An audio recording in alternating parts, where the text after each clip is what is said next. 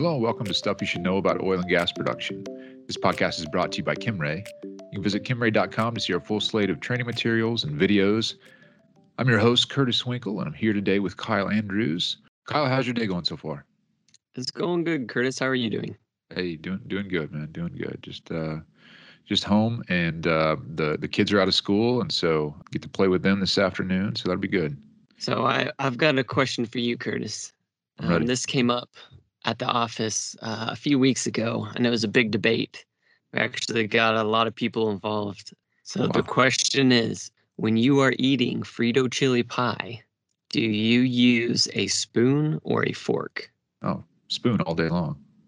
Yeah. Really? That's an easy. Is there a reason behind that? So I like to have a Frito and in every bite, at least one. So I like to have the crunch in every bite. And I feel like a fork, you can't really stab a Frito with a fork. It's not going to go well. It's going to break. And so a spork, I guess, would also be acceptable. Okay. But yeah, I That just makes feel like sense. it's a scoop kind of shovel situation with the Frito chili pie. Yeah. What So you're I'm indifferent. Growing up, we always used forks. I don't know if that was because of the lack of spoons around our house. I'm not really sure, but when we asked people at the office, it was split right down the middle. Huh? We asked, I think we got up to almost 50 people. We just Wow. started texting family and anybody we Yeah. could think of, and we were keeping score. And And I believe forks won by a couple of votes. I'm so glad you're working on another thing to divide our country. That's great. That's good. Can't we agree Yeah, on anything? absolutely. Oh, We I might. guess we're all fans of Frito chili pie, right? That's true. What's interesting is there is a few people who said it depends on how you're eating it. I can't believe there are that many animals that use a fork. That's crazy. Yeah, no, I'm spoon all day, every day. Well, with that out of the way, Kyle, our subject for the day is separator design. So we've got 4 types of separator designs that we want to walk through. And this was surprising to me. Sometimes I envision just kind of a big hollow tank sitting on site that producers use to separate, but really there's not a ton of equipment in there. Obviously, you want a lot of room for the elements to separate, but there are some distinguishing factors, and so we're going to walk through some of those. So before we get there, just generally speaking, what is a separator? What is it used for in upstream oil and gas? So it's used to separate the well stream. So as the well stream comes from the ground, it's oil, water, and gas all mixed together. And so to make those elements valuable and to be able to sell them, they have to be separated. Nobody wants the water. Everybody's after the oil and gas, and so you have to be able to separate those elements to make them valuable to be able to sell them. So that's what a separator is used for. Good, good. So why is it that they're designed differently? Why are there different designs to them? There's different makeups of gas and oil, and depending on what part of the country you're producing in. I mean, that could determine what the vessel looks like. What it needs. Is it heavy oil? Is it light oil? Is there sour gas? All of these things you have to take into account, and that will determine what the vessel looks like, the controls on that vessel, the internal design, all of that. Yeah, that's a great point. So again, another sort of maybe overgeneralization is, well, yeah, we're producing oil and gas. So maybe a person outside of the industry may think, well, it all kind of comes up the same, and Right. there really are big time regional differences, and also just depending on how much they're fracking and some of those things, that the makeup can be completely different. Yeah, and it can change even in one well from the time that you're from the time of completion of the well through the flowback phase and then to regular production. The makeup of what's coming out of the ground can change drastically. So will they sometimes change separators? Yeah. So, for example, they may have a sand separator set during the flowback period, and that's Mhm. just to catch majority of the sand. But that goes away once the sand goes away. Also, the size of control valves and dump valves could change. Yeah. There's going to be high flow rates at the beginning of the well's life when you begin to produce it, but those flow rates can drop off, and so you may need to downsize some of the controls to get the adequate flow rate. Yes, yes, I know where we tell people a lot, make sure you're not oversizing your valve, make sure you downsize as needed. At least, Hmm. sometimes just the trim can help that. Okay, Kyle. So the first of the four types of separators we're going to talk about is a horizontal separator with an overflow weir. Can you talk about what that does and what that looks like inside?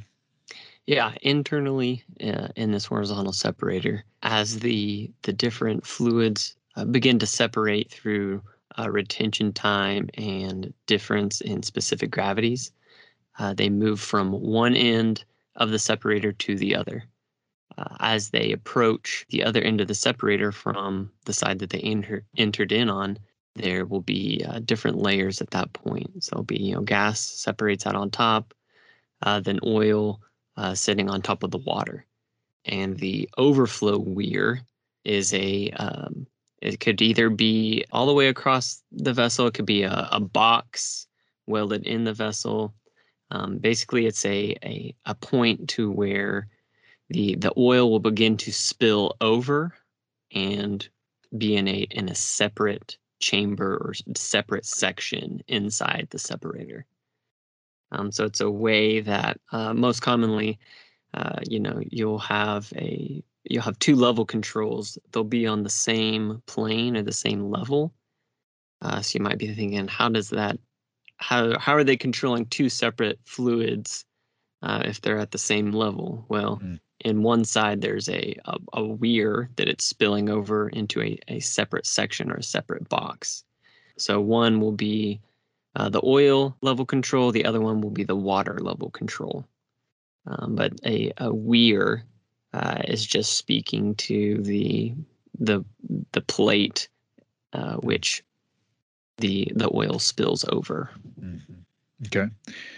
And the second one here is a horizontal separator with an oil bucket and water weir. So similar but different, huh? Correct. So an oil bucket is usually not on one end, but kind of in the center somewhere. Mhm. And so water will be flowing underneath the bucket. Again, oil goes to the top of the bucket, spills over and inside of the bucket, but the water will pass underneath the bucket and then eventually end up on one end of the separator where it can have a water weir, which is again just another spillover point. So the water will collect on that side of the weir. So both level controls are sensing a single phase fluid, so there's no interface control. So the water level control is just sensing water level. Oil level control is just sensing oil level. So they're in two separate compartments. You can think of them as on the previous one with the overflow weir. On the oil side, the oil is just sitting, or the oil level controller is just sitting in the oil. Mhm. But the water controller is an interface control. So both oil and water are together. It's a little bit different setup. Yeah. But with a horizontal separator with a oil bucket and water weir, both components are separated from each other, and there's no interface control. Okay. And so there'd be a corresponding basically pipe coming out at somewhere in that oil bucket area and then somewhere in the water weir area. Correct. Yeah. So when the level controller signaled that dump valve to open, it would only be dumping the oil, and Got the it. water level controller would only be dumping the water. All right. Very good. And we haven't talked about this, but all these are going to have some sort of inlet diverter plate or something, right? Correct. Yeah. So an inlet diverter plate, as the well stream is entering the vessel, This plate is set up and so that the fluid entering the vessel strikes it, and it has to change direction. There's different kinds of inlet diverters. Yeah. They can divert the flow in different directions, but just think of it as it's the first piece it's hitting inside the vessel, and it's disrupting the flow path.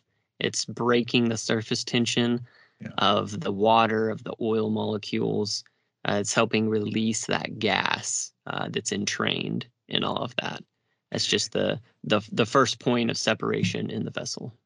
Yeah. Yeah. So that's another thing that's going on inside all these. Very good. All right. Number 3. Okay. So now this is the next two are vertical separators. So number 3 is a vertical separator with interface control. Can you talk about that one? Yep. Vertical. It's a tall vessel with interface control. So we're talking, I mentioned it before. So the interface between oil and water. We can do that with mechanical controls and pneumatic controls. But a vertical separator with interface control, usually there's no buckets, there's no weirs. The fluid is just all in one chamber. It's all in the same vessel. There's nothing dividing the different types of fluid. And so you have to have that interface control so that the interface control controls the water level, and then you'll have a separate level controller for the oil. Very good. Okay. And then number 4, our last one here, is a vertical separator with a downcomer and spreader. What does that look like on the inside? Yeah. So when I think of that, I think of a heater treater. So a heater treater it's a vertical separator that also uses heat to help that separation process be accelerated. So heater treaters use a downcomer and a spreader. Basically, the inlet flow coming into the vessel is then directed through a downcomer. It's just a pipe to the bottom of the vessel to where the heat is. So there's a fire tube running through that vessel, and you want to get that oil emulsion where the heat is, so that way it separates. So the downcomer just directs that flow down to the bottom of the vessel where the heat is, and then the spreader disperses that flow out evenly throughout the vessel, throughout the bottom. So that way it's the most efficient at using that heat to separate the emulsion. Very good. All right. So that's the 4 types of separator vessel design. I'm sure there are more. It's not necessarily an exhaustive list, but these are 4 kind of commonly used ones. And again, this is very visual. Visuals would help in this conversation. So we'll point you to the video we have on our website, kimray.com, walking through what it looks like, what the flow is within some of these vessels, just to help you kind of get an understanding of what that is and what the controllers and things are doing within the separators. All right. Well, again, we'll have links to the products and resources we mentioned in the show notes. And we'll catch you next time on Stuff You Should Know About Oil and Gas Production.